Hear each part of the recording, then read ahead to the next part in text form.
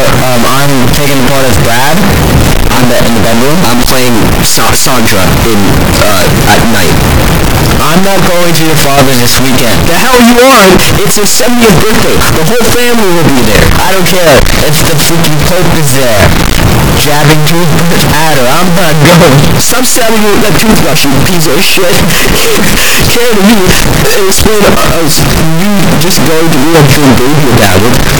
You want an explanation? I'll give you an explanation. Brad gets right in her face. Hey, I'm gonna call the cops on you if you get out of my face. Last time, it's your turn. The last time we visited your father, he proposed him.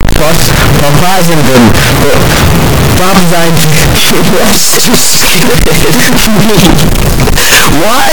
You fumbled my brothers. Liar!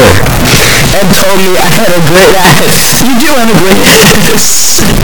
Liar. That's my line!